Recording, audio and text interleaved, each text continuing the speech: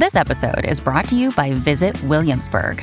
In Williamsburg, Virginia, there's never too much of a good thing. Whether you're a foodie, a golfer, a history buff, a shopaholic, an outdoor enthusiast, or a thrill seeker, you'll find what you came for here and more. So ask yourself, what is it you want? Discover Williamsburg and plan your trip at visitwilliamsburg.com. This episode is brought to you by Sax.com. At Sax.com, it's easy to find your new vibe. Dive into the Western trend with gold cowboy boots from Stott, or go full 90s throwback with platforms from Prada. You can shop for everything on your agenda, whether it's a breezy Zimmermann dress for a garden party or a bright Chloe blazer for brunch. Find inspiration for your new vibe every day at Sax.com. Hey, it's Ryan Reynolds, and I'm here with Keith, co-star of my upcoming film, If, only in theaters May 17th. Do you want to tell people the big news? All right, I'll do it. Sign up now and you'll get unlimited for $15 a month and 6 months of Paramount Plus Essential Plan on us. MintMobile.com/switch. Upfront payment of $45 equivalent to $15 per month. Unlimited over 40 gigabytes per month. Face lower speeds. Videos at 480p. Active Mint customers by 531.24 get 6 months of Paramount Plus Essential Plan. Auto renews after 6 months. Offer ends May 31st, 2024. Separate Paramount Plus registration required. Terms and conditions apply if rated PG. Welcome to the New Books Network. Well, hello and welcome back to New Books in Medieval History, a podcast channel on the New Books Network. I am Evan Zerkaitis, your host, and today we will be talking to Dr. Angeliki Limberopoulou, Senior Lecturer in Art History at the Open University in the United Kingdom, to talk about her new book, Cross-Cultural Interaction Between Byzantium and the West, 1204 to 1669, Whose Mediterranean Is It Anyway? Published in 2018 by the Society for the Promotion of Byzantine Studies and the Routledge Publications. The aim of this volume is to address, explore, re-examine, and reinterpret this specific aspect of cross-cultural interaction in the Mediterranean, that between the Byzantine East and the mainly Italian West. And the investigation of this interaction has become increasingly popular, as the book states, in the past few decades, due to the relevance it has for cultural exchanges in our everyday society. Hello, Angeliki. Welcome to the show. Hello, Evan. Thank you for having me. Very happy to be here. Absolutely. We are very happy as well. Angeliki, I wonder if you begin the interview by telling us a bit about yourself. Of course, as you said, my name is Angeliki Limberopoulou. Obviously, I'm a Greek. You can probably hear it from my accent. I was born and raised in Greece.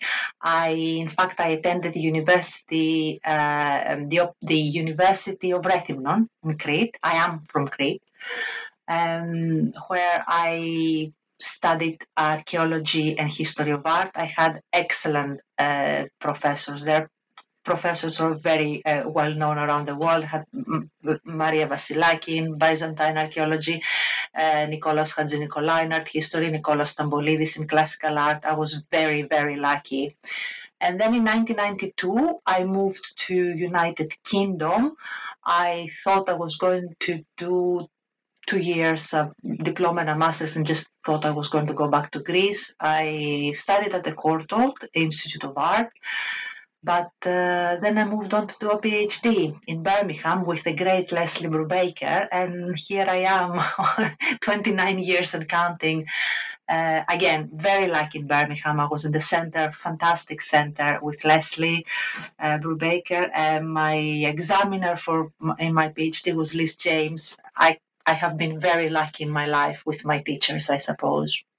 But I need to say that originally I had no plans of studying Byzantine art. Really, it makes me blush when I think about it. But I actually could not stand Byzantine art. I joined the University of Crete and I wanted to do Hellenistic sculpture. And I was thinking, as I was lamenting, I thought, oh no, I have to pass Byzantine art history. How am I going to do that? All the icons look the same. Oh my word, oh my word.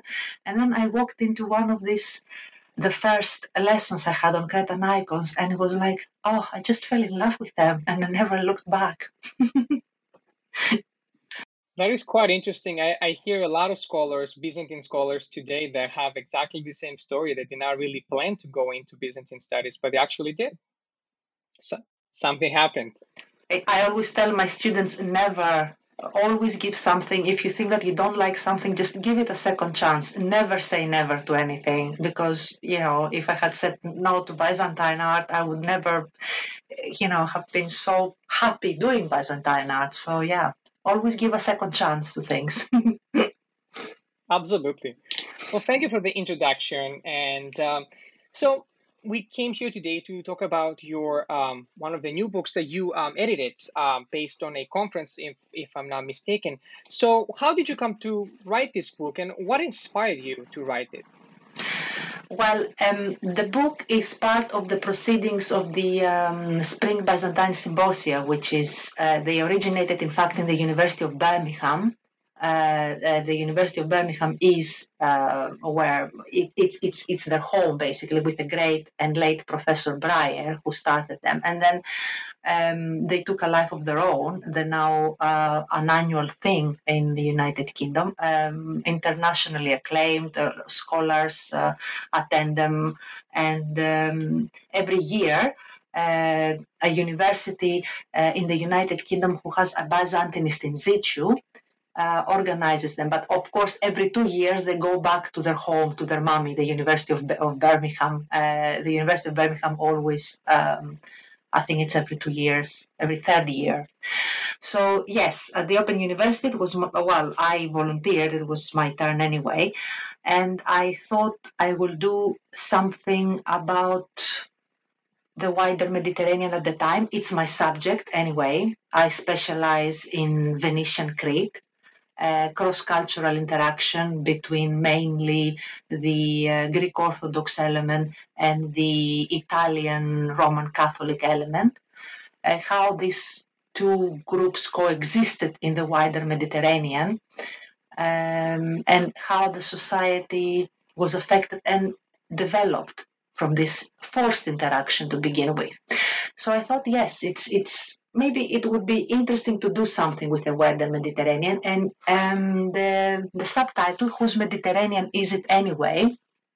Actually, it was when I first came to the United Kingdom, it was a comedy series on TV, which was called Whose Line Is It Anyway? So I just kind of got it. I thought it would be funny for those of the British colleagues who actually got the joke. But yes, that was it. Whose Mediterranean is it anyway? And my idea was that Mediterranean belongs to nobody and to everybody, if you see what I mean. I mean, the whole point is that we all part of a global universe and we have nothing to divide. I was hoping that was really the end product will be that we're all humans and we need to coexist peacefully, that sort of thing.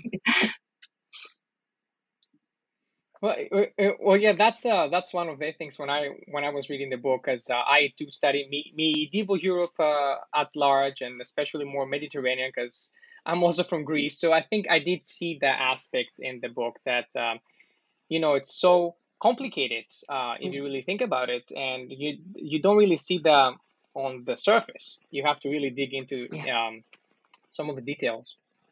And as I just want to make sure, I make that very clear in the introduction, that obviously within the confines of the specific conference, the conference was over 2 days.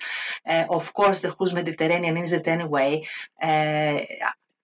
It includes, in that Mediterranean, in that 1204 to 6069, we have all other ethnic groups and religions, of course, the Muslim element, the Jewish people. I mean, so many people live and coexist in the Mediterranean. But as I made very specific in the introduction, I didn't have the capacity to deal with all of this. It's a very broad obviously subject, and I would have needed probably a week.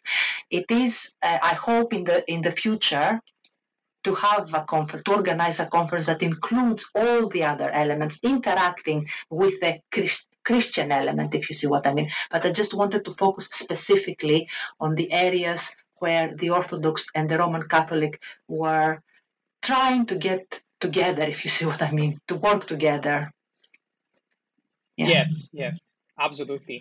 And So let's dive into the book a little bit then. So you said 1204, and as we know, it's when Constantinople fell to the Fourth Crusade. What changed after 1204 that wasn't there before, in broader terms, when it comes to this cross-cultural interaction? I think what changes primarily it's the vulnerability of the empire. Of course, the empire that never before was, well, the empire, the capital was threatened many times, but never before had this catastrophe. It was never faced with this catastrophe. And of course, everything changes. All of a sudden, the territories have to, as I said, coexist with other people. Sorry, let me take a step back, because, of course, I'm not saying that 1204, the Roman Catholics or the Westerns or the Latins or whatever name you want to call them, they just all appear all of a sudden in Byzantium. Of course, there were before. Of course, there was interaction before Constantinople and Venice. It's just by seizing the capital, the structure changes, and all of a sudden, this dynamic we had, like the empire. It's like you have the emperor who was like, whoa, the ruler, let's say, of the Mediterranean. This power shifts. Anymore, he's not the ruler of the Mediterranean. Other powers come into forces, and the balance tips to the West, to the Roman Catholics or Latins or whatever name you want to call them. So the empire kind of is under, while all this time used to be above, if that makes sense. The power shifts. It changes. There's no more. If you understand what I'm saying, the emperor, it's just the whole thing collapses, certainly economically. And that was something that the Byzantines, they did not see before, right? It's something that it's the first time they saw their precious city fall to somebody else, correct? Exactly. That's what I mean, because of course it is generally accepted that the Battle of Manzikert in 1071 it has been labeled as the beginning of the end. It's basically where the shift happens, with Romanos IV losing that battle in Manzikert, and then the vulnerability of the empire and the army and the internal strifes, this kind of civil backstabbing in the court, all this, they're all exposed. And 1071 is, well, regarded by many historians as the beginning of the end. And then finally we have 1204, and then there's no way back. I think Constantinople never, the empire never recovers from that. Although 1261 we have Michael VIII, but we know the empire is financially dependent on the Genoese, the Venetians. It's in ruins. We still have a civil war. I mean, yeah, it's no more, basically. Yeah. So it sounds as if I'm narrating a doomsday scenario. I'm so sorry. It's just really, oh, there's no more. Sorry, but this is history. I'm not trying to be, trying to make it more black than it was, but that is, I'm sorry. I do apologize to the listeners if they think that it's like a doomsday scenario that I'm really painting here. No, it's definitely a different time from what we see in the past. So Yeah. not necessarily a doomsday, but definitely a different setting, more that they did not see in the past. So, looking into your book, you have decided to split and curate the book in 4 distinct categories based on geography.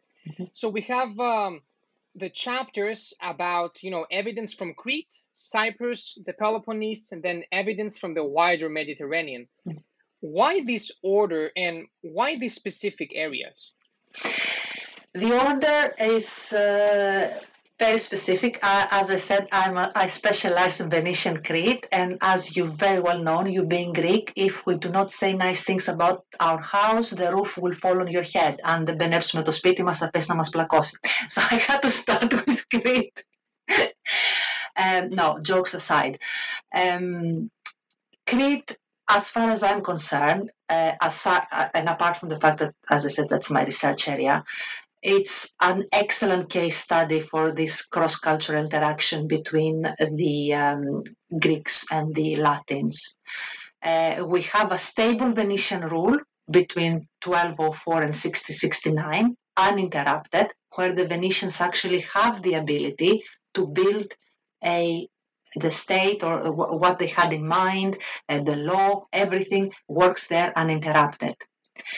And they considered Crete the most precious possession in the Mediterranean, which is a term, actually, a sentence I'm shamelessly nicking it from Professor Maria Georgopoulou, who has put that in one of her articles, but I think she's very right, saying that it was the most precious possession in the Mediterranean. So for me, there was no, we had to start from Crete.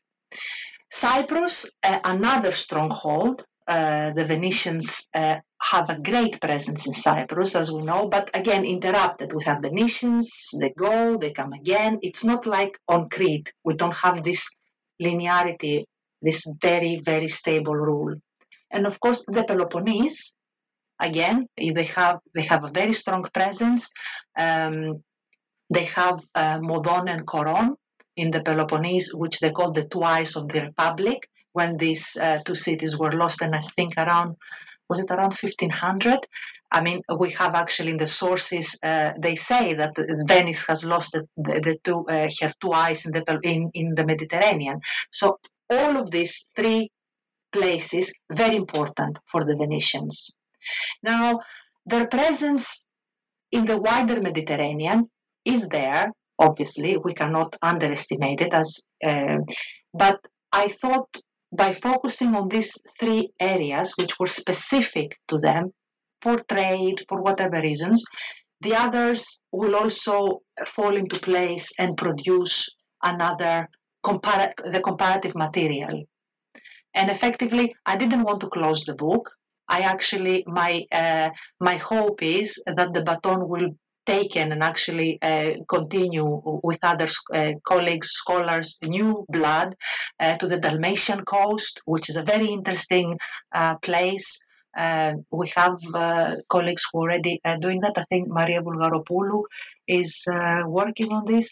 There are so many areas, and I only hope that this can open up the discussion and the field further. But the structure is because I feel personally through my research that Crete, Cyprus, and the Peloponnese for the Venetians at this particular time are very, very important strongholds for the maritime power that they are. Yeah, and so throughout the book, I mean, and you see the approach that the book has taken. I was very impressed because it takes such a multidisciplinary approach. You have art, you have these chronicles that are being analyzed. So there's this, again, multidisciplinary analysis that the book takes. And I just appreciated, the art, how it works with explaining these concepts through art, through manuscripts. What would you say is one of the most defining characteristics between these cross-cultural interactions throughout these different geographical areas? The most defining characteristic, through my research in particular and the conference showed, is that obviously I'm an art historian and archaeologist, so my research starts from that point. But if you go in depth and you search, the thing that it becomes clear is just that art is not a mushroom. It just doesn't pop like a mushroom everywhere. It's part of the society, economic, trade, culturally, religious, all the circumstances come together and it's reflected in art. And that's why I said that it's very important that we have the Venetian rule in Crete, which is steady, because we can actually see how it developed. The initial hostility of the Cretan people towards the Venetian colonies, which we also have in Cyprus and in the Peloponnese to begin with. And then you see how the centuries go by and this hostility subsides, not so much because all of a sudden, oh, it's paradise and it's so they're all dancing together thinking we are friends now. No, but it's the trade. Money knows no language. No, money is the ultimate language. So the Venetians are very clever in using Crete's products, wheat, honey, wine, and of course that generates an income for the regional centers. You have people working, having more money. Everybody is being more, I don't know, content, I suppose. However, will you see that? And then also the Venetians were very clever in just let me say that they didn't really stop the natives from building the churches. And I mean, they had this Semo primo Veneziani e poi Cristiani, with first Venetians and then Christians. And sometimes actually they did get in open dispute with the Pope. They had not qualms in that. When it came down to their colonies, there were first Venetians and then Christians. Having said all this, of course, you see the social and the economic strides, but religiously, yes, I can never say that the Orthodox and the Catholics saw eye to eye. Socially and economically, the advances are far more advanced than the religious. It remains, and it remains well into the 16th century a problem. Does it make sense what I'm saying? I'm just through art, you have all these reflections. You have let me break it down the way I teach my students. You have a beautiful church. You kind of think this beautiful church in regional Crete. You have to start thinking, okay, it's in the middle of nowhere. I'm not sure if you have ever been to Crete, but some of these churches are really, really hard to get to. I mean, it takes ages to find these churches. You kind of think, okay, we have this beautiful church. Let's say it's 14th century. How did the people get permission? Don't forget that the colonists are Catholic, so we have a Byzantine Orthodox Church. How did the villagers get the money to invite a painter down here in the middle of nowhere to paint this church? Who visited the church? How did the priests officiate in the church? So all these questions arise from a monument, and unless you answer them, then you don't really deal with the monument properly, if that makes sense. I'm sorry. I made it very convoluted. I should have started from the last bit, which is how I always talk to my students. I'm so sorry. No, it's okay. I think I definitely understand that there is so much hidden under, things that in the past scholarship we will have just brushed through. And I think you might be able to also second that thought, but I think most recently there has been this push to really look into the artwork, really look into these specific components that might have been misplaced in the past.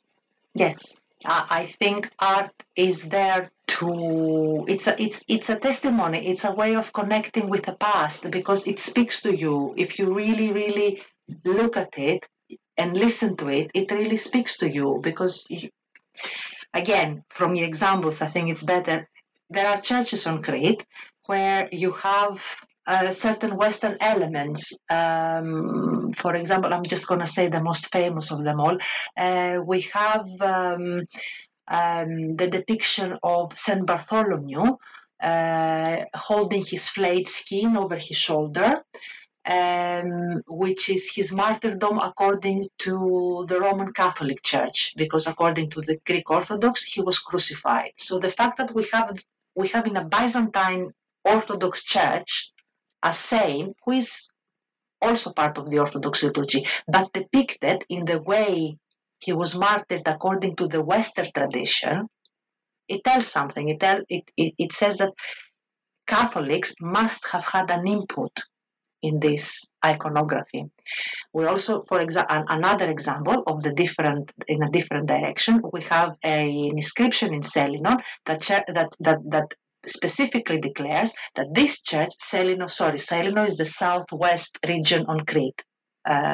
the southwest region of Crete. And it says specifically that this church was decorated with money only of Orthodox people. So the fact that this is specifically obviously shows hostility in the first place. You can see that clearly these people did not like the fact that Catholics were kind of in their area, but it also suggests indirectly that Catholics were in fact putting money down in other areas for Byzantine churches. So do you see what I mean? It's like unraveling a whole big maze, and I think I find that fascinating. It's just like a detective work. You have to find, hopefully not a body at the end, but the truth and light. Yeah. Indeed. It's fascinating. Have you seen any examples of, for example, Byzantine citizens from Crete and like adopting Venetian Catholic religious beliefs, or the opposite? Was there any cultural exchange between these two peoples while having this cultural interaction, living together in the same land? Yes, that is an undiluted yes, which becomes a lot more prominent after 1453, the second fall of Constantinople. But the thing is that already in the 14th century, early in the first half of the 14th century, we have documents and archival evidence that we had intermarriages between Catholics and Orthodox. So we have what we call bilingual in the wider sense households. When one parent was Catholic, the other was Orthodox.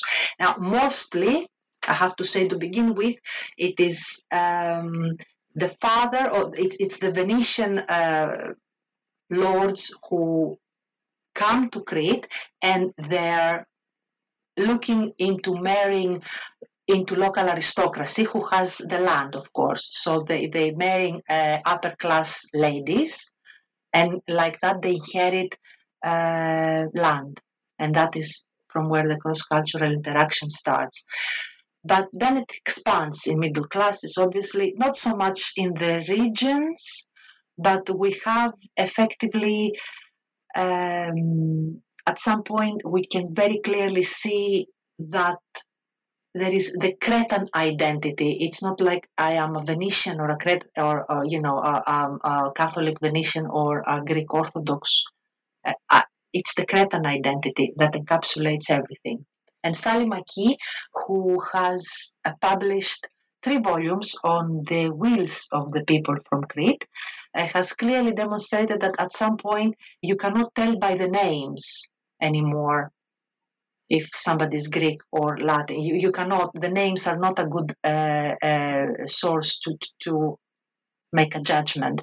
And further to complicate things further about this duality, these wills, we have a lot of people who actually leave money in the wills and donate both to Catholic and Orthodox establishments. So you can see how things change. They completely become Cretan, I suppose. That's the bottom line. That people feel that they're from Crete. It doesn't matter if they're Venetian or Greek or Orthodox. They're just Cretan. The Cretan identity rises, and it's very clear by the 17th century. This episode is brought to you by Saks.com. At Saks.com, it's easy to find your new vibe. Dive into the Western trend with gold cowboy boots from Stott, or go full 90s throwback with platforms from Prada. You can shop for everything on your agenda, whether it's a breezy Zimmermann dress for a garden party or a bright Chloe blazer for brunch. Find inspiration for your new vibe every day at Saks.com. That is so fascinating, especially talking about medieval times, right? Mm-hmm. We don't have this image in our heads, at least from previous scholarship. I know recently that there have been a lot of books that talk about it, but why do you think that is? Why do you think what's the biggest driving force behind this mixture of multiple identities to create one new identity? Well, this is what I am trying to understand myself, and also I believe that case studies like that, and I'm talking about Crete again because it is my field, but it's not only Crete, it's Cyprus, it's the Peloponnese, obviously, it's Epirus, the Ionian Islands, the Dodecanese, all of these areas are very fertile case studies, which we can learn a lot, and I'm hoping that it can teach us something to learn how to coexist peacefully, or at least trying to find a common way of coexisting together in this present world. Because yes, we get an image, as I said, not of paradise, but an image where people found a way, despite the fact that they had differences, they just found a way to be together, to coexist. Yes, after the 1367, we don't even have any more major uprisings on Crete, and I'm saying 1367 because that's well before 1453. In scholarship, we assume that once in 1453, once Constantinople is lost, then Crete, the Cretan people say that's it. Now we can turn to Venice, which it happens. But all I'm saying, it was there. The road, the path was already open with the coexistence. And then of course, the greatest example of them all is that Crete gave the world El Greco. I mean, you have a wonderful master who is able to combine everything, all his background, Byzantine, Italian, Venetian, his classical education, and just create something wonderful, beautiful. And it is because, I do believe, it's because of his cultural background, his cultural roots. Not talking only Crete, because as we know, El Greco went to Venice, to Rome, stayed in Spain. I'm talking about the whole thing, how beautiful it is when people just learn how to be with each other and learn from each other, and take the best out of other cultures.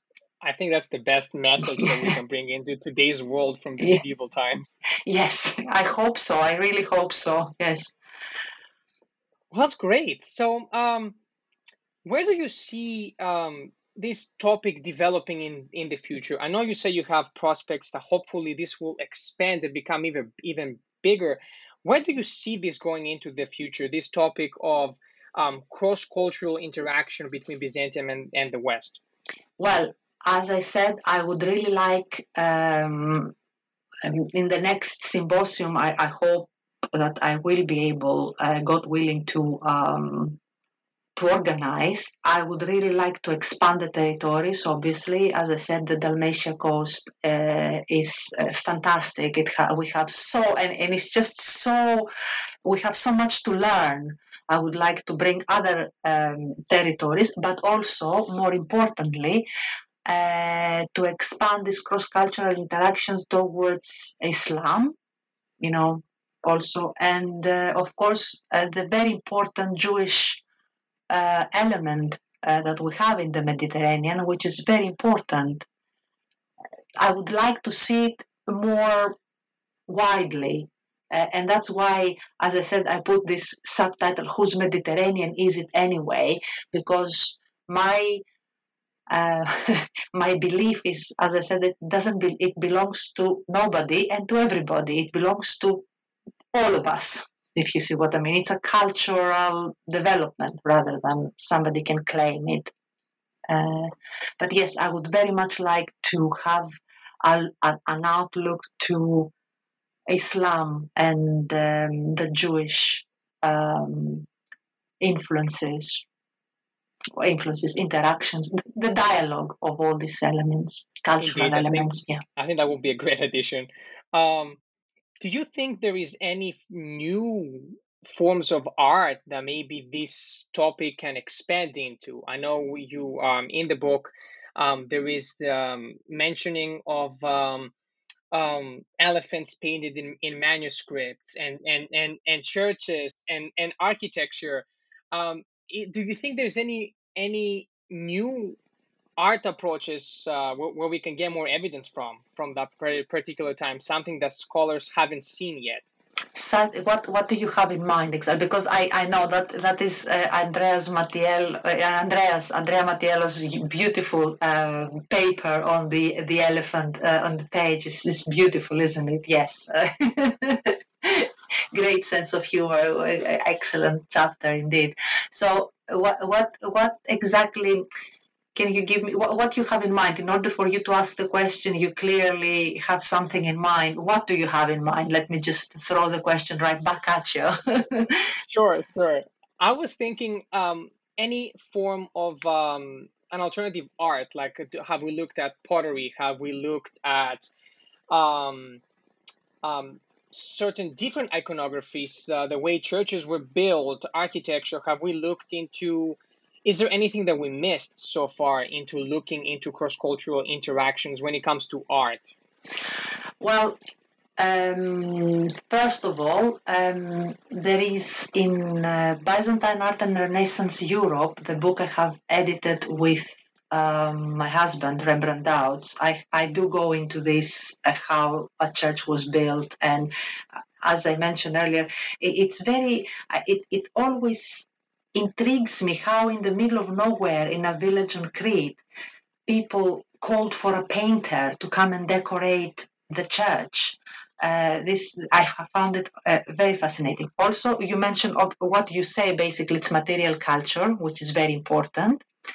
And another thing we have started looking at again, it's the art of the poor, of course, looking art produced by the lower classes, which I think it's very, very important because, Byzantium has this glamour and gold and glitter and mosaics. But actually, if you think about it, this is a very few top percentage of the population. We're talking about aristocrats or the emperor. If you think the rest of the people were really like, today, common people with not many means, but they still produce art. And I think I find that in Crete again gives a wonderful case study, as does also the Peloponnese. Sharon Gerstel has demonstrated that wonderfully in her book. And of course, Cyprus again. And the Dalmatian coast, etc. So if you're thinking of material culture, yes, we have a lot to look into. As you say, pottery and all of this. Absolutely. Totally. Great. I mean, the reason why I'm asking this question is because I know, I do my own research into this, and again, there's just so much to unravel, which is the reason why we're doing this podcast today to, bring this into the forefront, and hopefully, inspire to do more research into it in many other fields, many other ways of approaching things. But so more of a technical question now. What was your biggest challenge into developing this book? My biggest challenge was to actually keep on writing to how busy the academics are, just making sure that I kept on reminding them the deadlines I felt at some point like I was really a horrible person, that everybody hated me because I kept on sending emails once a month like a countdown. Please remember that in 1 month I need your draft. Please remember that in 2 weeks I need your draft. So at some point I felt that everybody hated me because I was trying to keep to a timetable. Obviously, because I'm busy, they're busy. So, but for the rest, it was a great joy, actually. It helped me, of course, the scholars, the colleagues. It's wonderful to collaborate. You cannot exist on your own as you're a young researcher yourself, Evan. You know that unless you talk to other people, research does not happen in a vacuum. So, it was wonderful for me to read with pleasure all this. I felt obviously very apprehensive sometimes. Obviously, I'm not a native speaker, so I had to edit papers, as you can see, for other Greeks, Italians, and even, native speakers. So I felt a little bit, should I be doing that? Me? No, but in the end, it was just it was totally worth it. I learned so much. I learned really, really so much. It was totally, totally worth it. I would do it again if that's what you're asking me. Yes, it was worth every single minute. But it is hard work, don't get me wrong. I'm not going to say, well, best experience of my life. No, but I will do it again because I learned so much.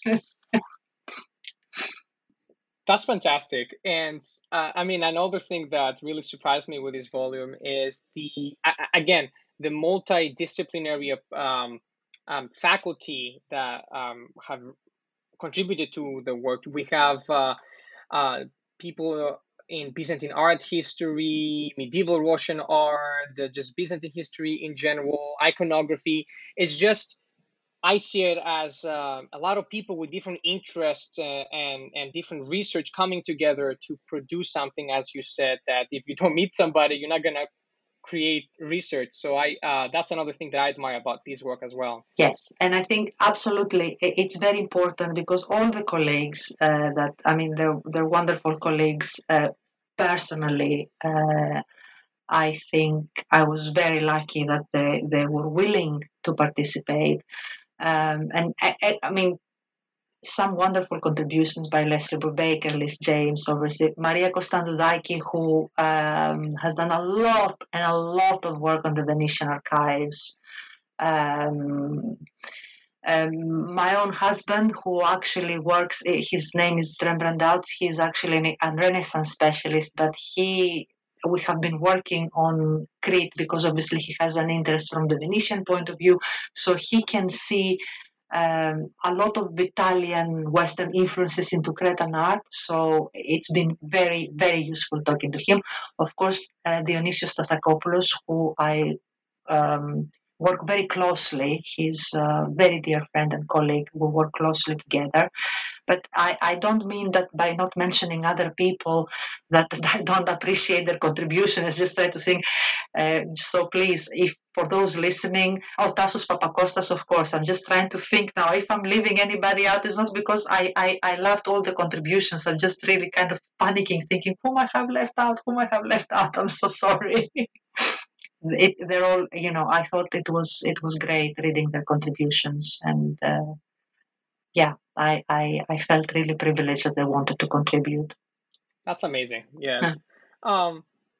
So we're getting kind of to the close, and a question that I want to ask you, as the editor, who would you give this book to? Who does it really talk about the most? Is it for somebody that studies Byzantine art? Is it for somebody that studies just Byzantium in general, or the West and the East connections, or is it all of these people? Like, who is the main audience of this book, according to your perspective? I think the main audience is definitely somebody who has an interest in Byzantium, but in all fairness, I will say that it would be more interesting for people who study Renaissance and medieval Western art, because I think Byzantium is misunderstood, and it's like the marginal child in art history for sure. When you have Byzantine art, and then people say, "Oh, Michelangelo, Raphael," and this, you cannot compete with the names, primarily because Byzantine art is not about names. But people don't understand. It's 1100 years, and that art, that culture, has enormous influence in the West, certainly medieval art, and it has played an immense role in the development of the European culture, European identity. And I think people tend to forget, because all they think or know is Vasari, kind of think, oh, this terrible medieval Greek style, or they think of Gibbon, the decline and fall of the Roman Empire, and they don't give it a second chance. Basically, like me, before I entered into that class where it had Cretan icons, thinking, oh, they all look the same, how horrible, no, why should I? No, it is so much more to it. People don't understand how important this culture is for Europe. And I'm not saying that Europe is the beginning and the end, but Europe, again, is part of the global. But Byzantium has really played a major role in contributing to the development of that European culture. And I think it's about time that we found our Byzantium found its way into the Western scholarship for real. I mean, we tend to forget that Bellini, Crivelli, we have wonderful Italian and Venetian painters who were very much exposed to Byzantine art. And people tend to, of the Medici had Byzantine icons, the Bargello Pantocrator, the mosaic icon, it was in the Lorenzo de' Medici. And people, scholars think, well, they cannot explain that because Vasari says that, and then how the Medici, which is the equivalent of the Renaissance, how is it possible that they had so many Byzantine icons? Yeah, because if you look closer, Byzantine icons are just really precious. They're beautiful objects. So yes, we need to look closer. Obviously, again, I'm a Byzantinist. Of course, I'm going to say nice things about Byzantium, but but yes, I think it, if nothing else, it's 1100 years. 1100 years of culture. Surely, it's worth our efforts. Definitely. And do you think it's changing? Do you think that scholars from, from Europe and again from the Greek world and from all the parts of the scholastic arena, do you think they're changing their perspective on this and on what you just said? I hope so. Certainly, there is some effort to reconsider the Paleologan times, which is considered a decline. I'm not sure. I mean, Byzantine icons have always were important in the modern art because we have a lot of Russian modern painters who clearly were influenced by icons. You have like Malevich, for example. You have Matisse, who was very enamored by them. So there's certainly the early modern. Sorry, I'm just getting very confused with that because early modern people usually by early modern they refer to us medieval and Renaissance. Well, for me, early modern is the early 20th century where we have Picasso, Matisse. So yeah, somebody needs to sort out the terminology because I totally don't agree with it. But anyway, so the early 20th century artists. There is an interest. We know that Matisse was completely besotted by the icons and what they stand. So modern art has an understanding. I mean, probably you know that Rothko is considered this, it has this mysticism and, it has this element of iconic atmosphere. But I'm not sure if it's really because they understand what an icon is and how important it is for the development of the European culture, or they just see it as an influence, a kind of little tiny piece of a puzzle in the development of modernity. And I'm afraid it's the latter. And again, I don't agree, but I don't want to go into a dialogue about and in a discussion about modernity or what is early modern because it's confusing. I don't believe we should be called early modern because it's very confusing. Medieval, Renaissance, it's fine. Early modern, as I said, for me, when I say early modern, it's early 20th century when it starts. Anyway, forget about it. Delete the last 5 minutes of this because I know I'm probably going to create a whole lot. I can see a debate escalating. Please delete it. No. But yes. Okay, yeah. And again, the way I'm asking these questions is because, reading this book, it brings you so many questions afterwards, after you read it. It makes you think about these things, and it's interesting. Well, thank you for saying that. It's very kind of you to find. Well, the whole point is, as I said, it was not. I certainly did not. My intention was not to give answers. My intention was primarily to raise more questions and continue from there. Because I don't, can you imagine if let's say somebody said that, oh, somebody has written about the Sistine Chapel and Michelangelo. That's it. We don't need to deal with Michelangelo anymore. That's it. We know everything there is to know. No, the whole point is that we keep revisiting things, and by the more we look at them, the more we learn. So yes, the more questions we have, the better it is for scholarship.